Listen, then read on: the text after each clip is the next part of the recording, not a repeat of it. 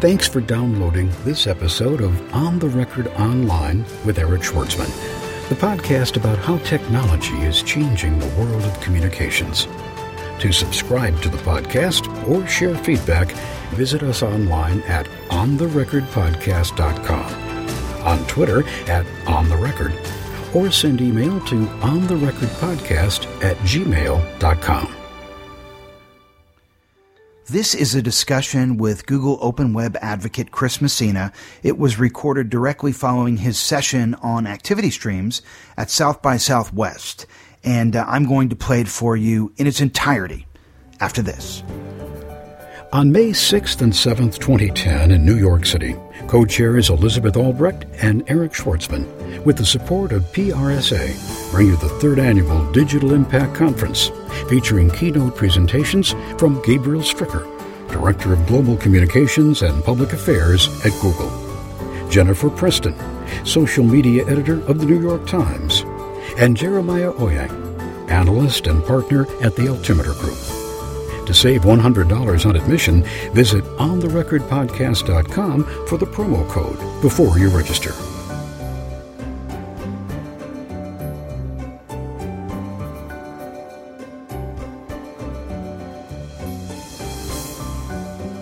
I was talking to this researcher at the Connective IT Lab at Boulder. Okay. And she had done this study with her grad students about how students at VT had used Facebook on the day of the massacre.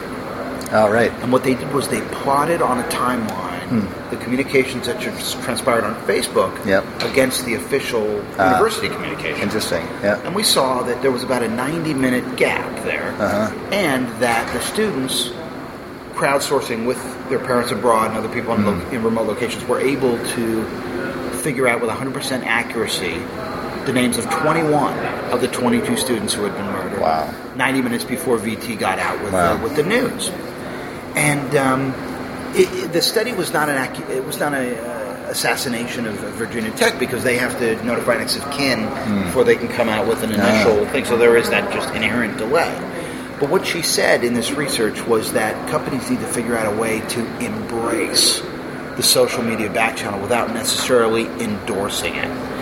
So the question for you is, how do you see businesses embracing activity streams, open source activity streams? Yeah, wow. I guess I thought you were going to go in a different direction, starting with that example, but I'm interested in whatever comes to mind. Yeah, no, of course. Go in a different direction or not with it. No. I know it's a good start, actually. I think that it speaks to the way that the social web and social networks in general are, changing people's expectations, right?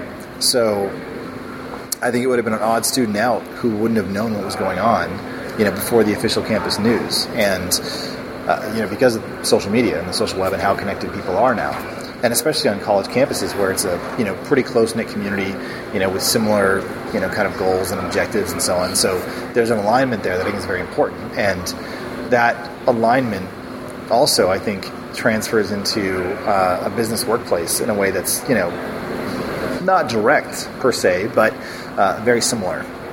And by that I mean that within an organization, at various scales, there is a need for information to flow. And I think, at least from what I've heard, and again, Google's the big company that I worked for, there are strange kind of, boundaries, artificial boundaries that oftentimes get set up within an organization.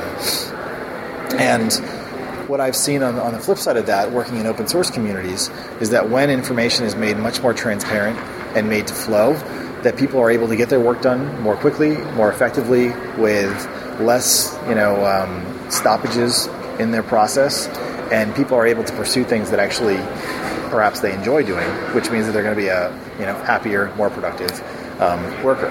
So given that, when it comes to activity streams, and I guess there is a little bit of a distinction between activity streams generally and news feeds.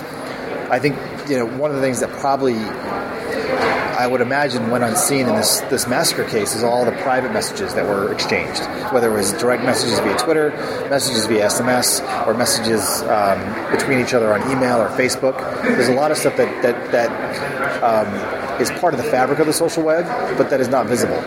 So the thing that I think is interesting about organizations, and especially email and email culture, is that email specifically was designed as a point-to-point communication mechanism. You can add other people in as audience members or conversants in the mix, but there's never been an email address in email that allows you to send to everybody. And that is kind of the problem that the social web solves. So this works in two ways. Now, when I say everyone, I guess I mean different publics.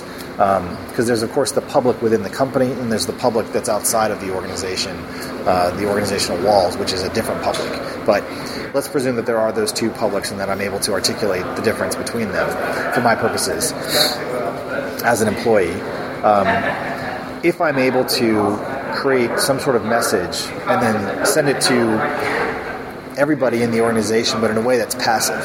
So as opposed to having it forced in everyone's inbox, but allowing it to be discoverable later on through search, let's say, or through modeling through activity streams, there are ways in which you can, I guess, replicate information through an organization with a lot less effort and a lot less, let's say, loss of fidelity or something like that. I guess what's been interesting to me specifically working on Buzz internally at Google is how much Buzz is used as an enterprise tool to help organize conversations and get people on the same page. There are a lot of the same mechanisms that Buzz has that email has. For example, using the mentioning nomenclature where you're like, at some email address and it pings the person that you want to bring into a conversation, but it's much more emergent. Whereas an email thread kind of has to start out from the beginning as being, here are all the people who are in this room. It's like we're scheduling a meeting and we all want to talk about the same thing. With Buzz, you can bring people into a conversation stream that's already been going on for some time that they were never privy to before in a format that actually reads chronologically. So for the first time, we're starting to see, I think, those types of social web behaviors become really useful from an enterprise perspective by modeling things that have gone on kind of more consumer-oriented social networks for a while. Activity streams as a mechanism for representing this kind of information provides two things. One, it provides discovery as opposed to search. So if I'm just watching the stream, something very interesting might come my way, and I didn't even know that I was interested in it. So that's really important. The second piece is that it models behavior. So if you're seeing a lot of people engaging in the same types of activities or doing the same kinds of things because of the way the stream is designed and built, then you yourself might think, oh, maybe that's something that I should do too, and maybe I should go do it. So if you can imagine that there's an organizational activity stream that says, oh, there are a bunch of people turning in their quarterly reports or whatever, and you've totally forgotten about it. That allows you to see what other people are doing, model that behavior, and then go and do it yourself because you need to. Now, that's a very simple, stupid example, but you can imagine much more complex things happening, for example, on a team. And on the one hand, there's the human consumption of streams. So if I go back to the open source world, I might go into a GitHub repository, for example, and GitHub is. Have you heard of SourceForge? Yes, I've gone there to download Audacity, but I don't know what it is. So the developers of Audacity go to SourceForge, and that's where they share their code. So they use SourceForge as their sort of micro-social network to write up specifications or, how to do certain things with the software or whatever for other developers. Okay. So if I'm a developer and I have an idea and I think that I could improve Audacity, I go to SourceForge, I get their source code, which they've shared to the world, I make my improvement, and then I submit it back to them. Okay, so that process is fairly well known, and that's the kind of thing that I'd love to see our organizations really try to build more support for. Specifically, GitHub, I bring up as a kind of new wave alternative to SourceForge. So it's GitHub.com, and it's all based around the stream and the activity stream. So you can go in and you can follow different people's activities. You can watch a repository of projects. So, for example, if Audacity was on GitHub, I would go to that repository and I would watch it. And what that would mean is that when new things are added to that repository, they would show up in my stream. Kind of like the history on a Wikipedia page. Yeah, precisely. So watching is a way of kind of tuning in or listening to updates that happen in that context. Okay? Now, this happens on open source projects, but there's no reason why the same thing couldn't happen on any kind of project. So you're listening in, and when a coworker checks something in, or makes some change, or makes some kind of edit, that might actually trigger, a signal to you that it's time for you to do your work. Or you might have an agent in the system that is actually watching for certain types of things to happen, certain people to conduct certain activities, which then will trigger responses from your social agent, essentially. So when you see a coworker, let's say, is out for the day, now you know that you need to do a certain thing, right? And you need to behave differently. Now, in the past, of course, maybe your coworker would have called you or sent you an email or whatever, and that might still happen for a while. But the fact that the day before somebody might post to their activity stream that they're not feeling so well, maybe they won't be coming in the next day or something like that, you can interact with them through the stream and essentially coordinate in a much more ad hoc basis and allow other people to know what's going on too. Because now if your coworkers see, looks like you're going to be covering for this guy, well, I now know that I need to react in this way. It allows for a level of coordination that hadn't happened before, that doesn't have to go through management. So if we loop this all the way back around to the massacre that happened, I think it's through these streams where people started to see, oh my God, like something just happened. Now they federate that information through their stream. People interact, people share information, and it fans out so much more rapidly than would otherwise happen because it's not going through a chain of command. So there's actually an interesting book on this called The Starfish and the Spider. The Starfish and the Spider by Ori Braffman. And in it, he talks about the distinctions between these top-down sort of militaristic organizational structures, which basically define the industrial age, compared with decentralized systems. Systems that are able to reproduce and self-heal just like a starfish can. So, the metaphor essentially goes that, if you crush the head of a spider, of course it dies. The legs are useless. If instead you take a starfish and you chop off a leg, it'll just grow a new starfish. So from an organizational perspective, if you can design your teams and your systems to be that type of, generative in that way, then your organization, as things change, as people move jobs, as they quit or whatever, can, respond much more quickly, which would ideally much less cost. But what that requires is for you to push a lot of responsibility and control down to the edges of the network, as opposed to centralizing it at the top. And that's how you end up with a much faster moving organization. So, for example, at Facebook, and I know this because I have friends there, everybody has access to live running code. They also build stuff off of the live database. There's no secondary replicated database that they work off of because there's so much data. It just wouldn't make sense. It would take 2 weeks to copy it. So instead, they build apps, and they have certain ways of testing it to make sure it's not going to break stuff. But they're working with live data. That means that every single engineer and developer has equal access and can build really interesting, compelling things and then push it back up the stack to become part of the Facebook product, within a week. And in fact, they do weekly pushes. And what that means is that if, let's say, the last week I've worked on a new feature that does, something fairly simple, I don't have to wait 6 months to see that feature go into production. Instead, it's more organic. It's like, growing a new layer of skin every year. It takes a long time to do that, but it's done, cell by cell.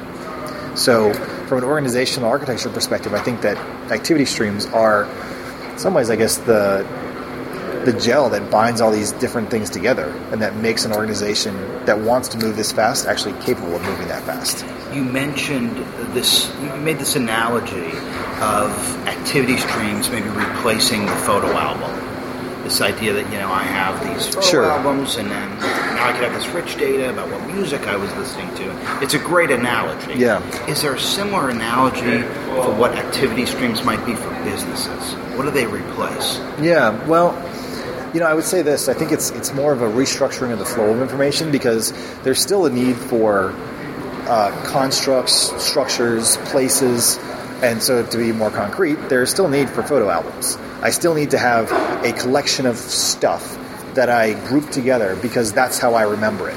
I need to be able to get back to it. That said, as I'm organizing and grouping things and producing new content, if I can generate an activity stream of those things, then that's where I think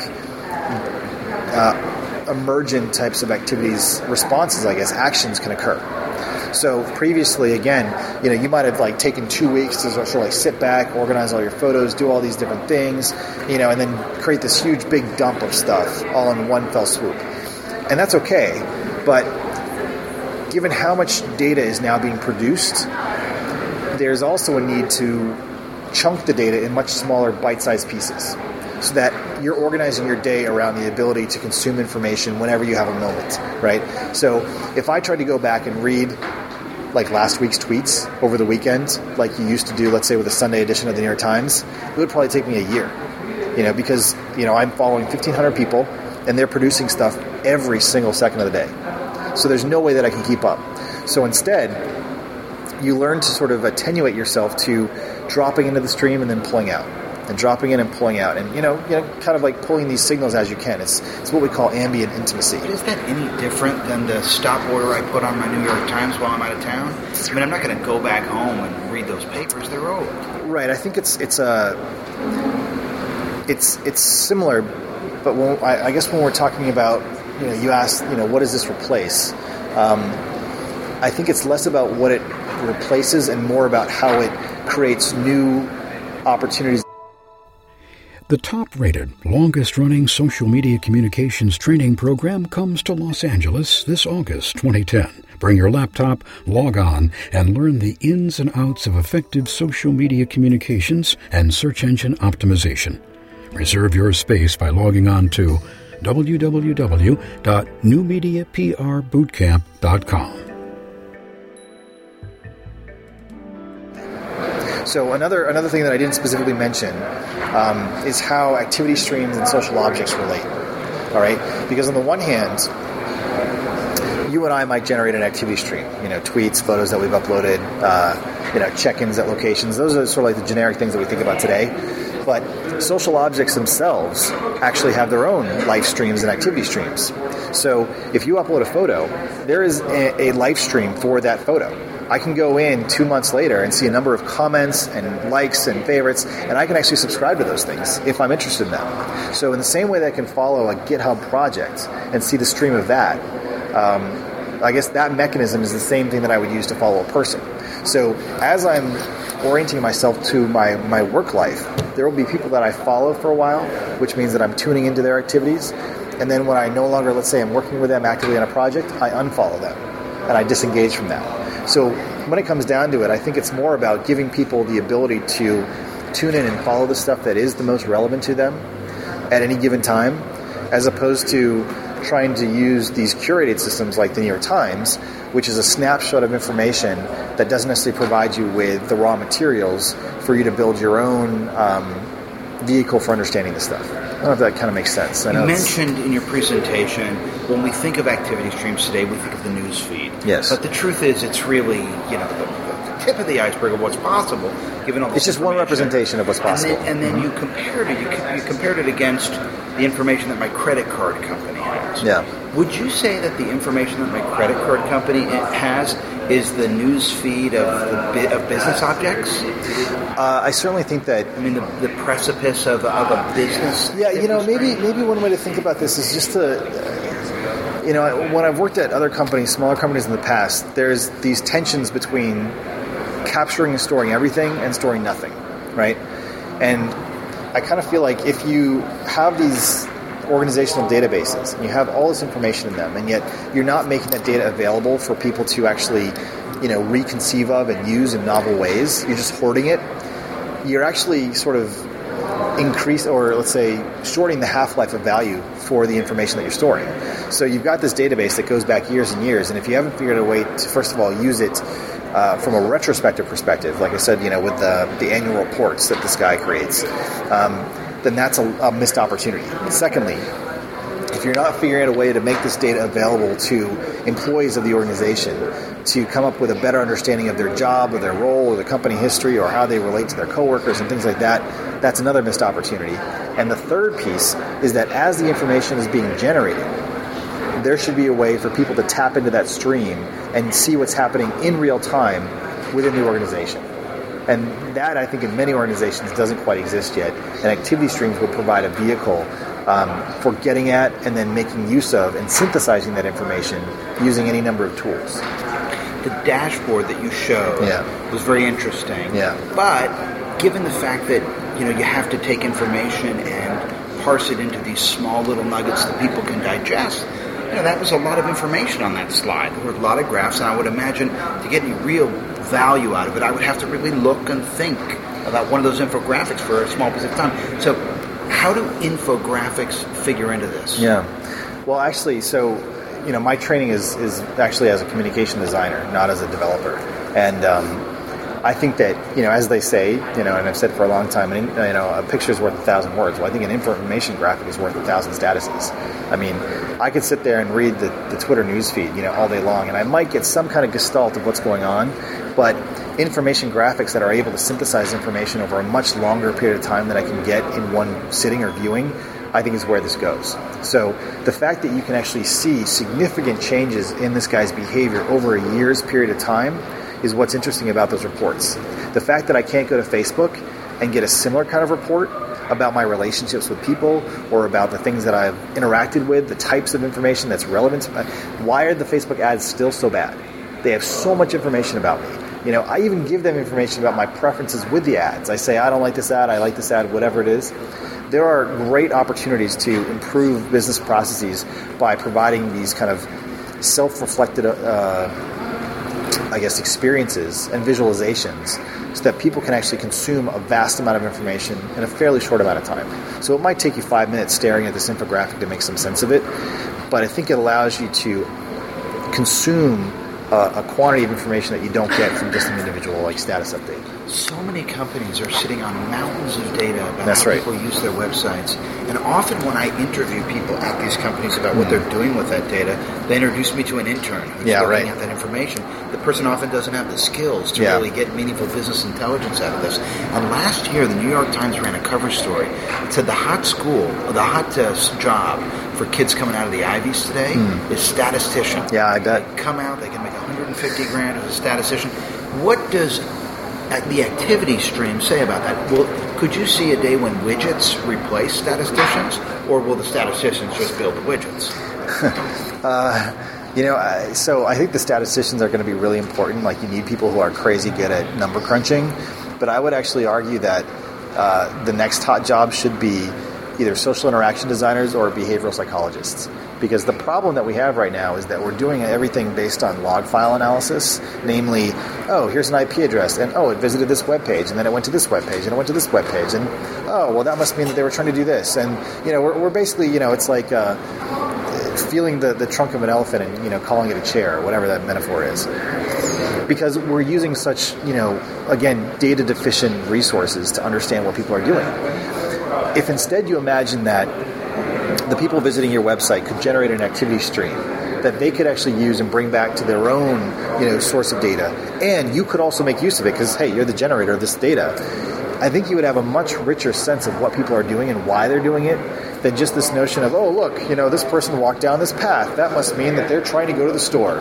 When in fact, no, they weren't doing anything like that, but that's all that you can extrapolate because the data that you have, again, is so weak. So the statisticians are really important, but I think there's a huge blind spot in that, this kind of negative space of the problem where we're not seeing that actually what we need to be looking at is what's motivating people and what behaviors they're engaging in and why they're engaging in them. Because, for example, if all you're doing is you're looking at a spike in traffic and you say, this is a popular article, let's write more articles like that, it could actually be because people hate it. And they went to that page to voice their concerns. And you wouldn't know that unless you also correlated that spike in traffic with all the negative comments that you received on that page. Right now, a lot of our statistical, even Google Analytics, doesn't provide you a great way of correlating social signifiers and signals with what people are actually, where people are spending their time and what they're doing. So I wouldn't say that, gadgets, dashboards, widgets will replace statisticians. But what I would say is that if you're not thinking about this holistically from a behavioral perspective and you're not thinking about things like I presented with the activity theory, then you're missing the big picture. And you're also missing the nuance of what's going to drive people to do things, more intelligently in the future. Several years back, I don't remember the exact year, but I was at CES, and there was a keynote delivered by the founders of Google. And they showed a slide on the screen of a bunch of power adapters. was tangled up like spaghetti. Right. And their message to the consumer electronics industry was like, look, guys, we need some standards here. This is not right. Yeah. But I'll tell you what, when I packed to come here, Yep. I've got spaghetti in my case. I know. And now your job is to go out there and to say to people, hey, open standards is actually in your best interest. But you're talking to people who for years have thought that proprietary means money. Yep. So I guess what message do you have for businesses to encourage them that it's in their best interest to embrace open standards? Yeah. So, I think none of this stuff is actually successful unless you have an economic argument that works, at the systems level. Companies make more money by having you buy 4 or 5 different plugs, types, right? I mean, it's just like printer cartridges that are not interoperable. I mean, they make tons of money by selling you a printer or giving you a printer for free and then charging you, on ink. And then, of course, you get a new upgraded printer and you can't use the ink that you already bought, blah, blah, blah. We know the story. And it's because... Well, it's kind of hard to solve that problem because consumers really have no weight in the marketplace. I mean, they have no leverage to sort of solve this problem. Now, when it comes to the social web and the web in general, I think we're starting to see a slight shift.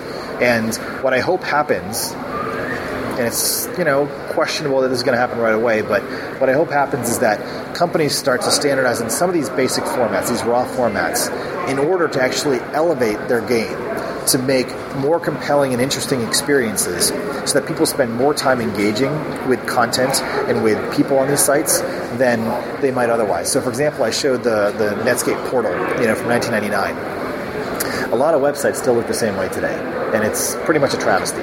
This is why Facebook's like killing everybody in terms of engagement, because people are able to spend time in Facebook and have social context for the content and stuff that they consume. When I go to the New York Times homepage, it's a rare day when I can see the news structured in a way that makes sense to me, that's relevant to me, as well as perhaps filtered through my social connections, right? So from a similar perspective, I think businesses should be thinking about how valuable this type of social engagement or social context is to improving their offering to the world, and that increasingly people are going to be turning to their friends, colleagues, coworkers, and associates for information and ideas, less to big companies, and that companies need to kind of be there to facilitate these interactions instead of squelch them. And that the good companies, the ones that actually want to compete in that type of environment, are the ones that I think will do well and succeed. So one of Google's primary principles is to put the user first and everything else will follow. And that seems to have done very well for them. I think Facebook, by its design and nature, has done something very similar, and they've seen the same sort of thing in terms of viral growth and improvement of the service over time.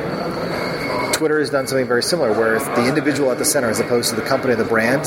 They're seeing similar types of success. And I think we're going to see the same thing play out in other cases where if a company makes me look cool and I look cool in front of my friends, then now that brand looks cool through like this, social transitive property. So are you suggesting that a company that really does put its employees first and empower them might be in a better position? I'm suggesting that from a competitive perspective, there will be a lot more competition for the smartest and brightest people in the future, and that those companies that treat their employees with respect and give them a fairly well-articulated space in which to operate with a good feeling of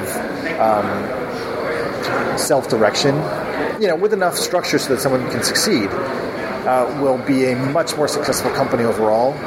And will be a much better place to work for everybody involved, as opposed to one that tries to really regiment their workforce and, for example, shuts down Facebook and things like that. There's a balance to the mix for sure, but finding the right way to let people do what they do well and to socialize in a way that supports their work, I think is going to be critically important. Because, for example, in the future, when I do a search on the web, if that search doesn't have any idea who I am or who my friends are, and yet I know that a friend of mine had tweeted about this thing, which would totally solve my problem right now, and I'm unable to get to that information because then you've just slowed me down and you're costing the company more. So a way to look at this is that social networks and the social web are a way of augmenting our abilities, our innate abilities, our cognitive abilities, and our abilities to collaborate and coordinate. So as evidenced by the massacre case that you brought up, the response that people had, helping one another, finding out what was going on, solving that problem for each other, I don't think could have been done from a top-down militaristic type of approach, with people feeling, hopefully, healed more quickly because they were able to come together and find each other and connect around this thing. And I think that similar things will happen and similar machinery will happen with work. And I'm going to want to go to work because I'm around coworkers that care about what they're doing and so on, and are given, I think, the bounds in which to, really excel. That's just the way that I see it. Maybe that's a little, utopian or idealistic, but I have a hard time seeing how it's going to stay the way that it's been. Chris, thanks for taking the time to do this. Yeah, appreciate it. For sure. You've been listening to On the Record Online with Eric Schwartzman, the podcast about how technology is changing the world of communications. To subscribe to the podcast or share feedback, visit us online at ontherecordpodcast.com, on Twitter at ontherecord, or send email to ontherecordpodcast@gmail.com. On the Record Online is hosted by Eric Schwartzman, an independent online communications consultant whose clients include the U.S. Department of State, the United States Marine Corps, the U.S. Embassy of Greece, the Government of Singapore, Johnson & Johnson, Toyota, Southern California Edison, the Environmental Defense Fund, and dozens of small to medium-sized organizations. For information about engaging Eric Schwartzman as a speaker, social media trainer, or digital strategist, visit www.ericschwartzman.com or send email to eric@ericschwartzman.com.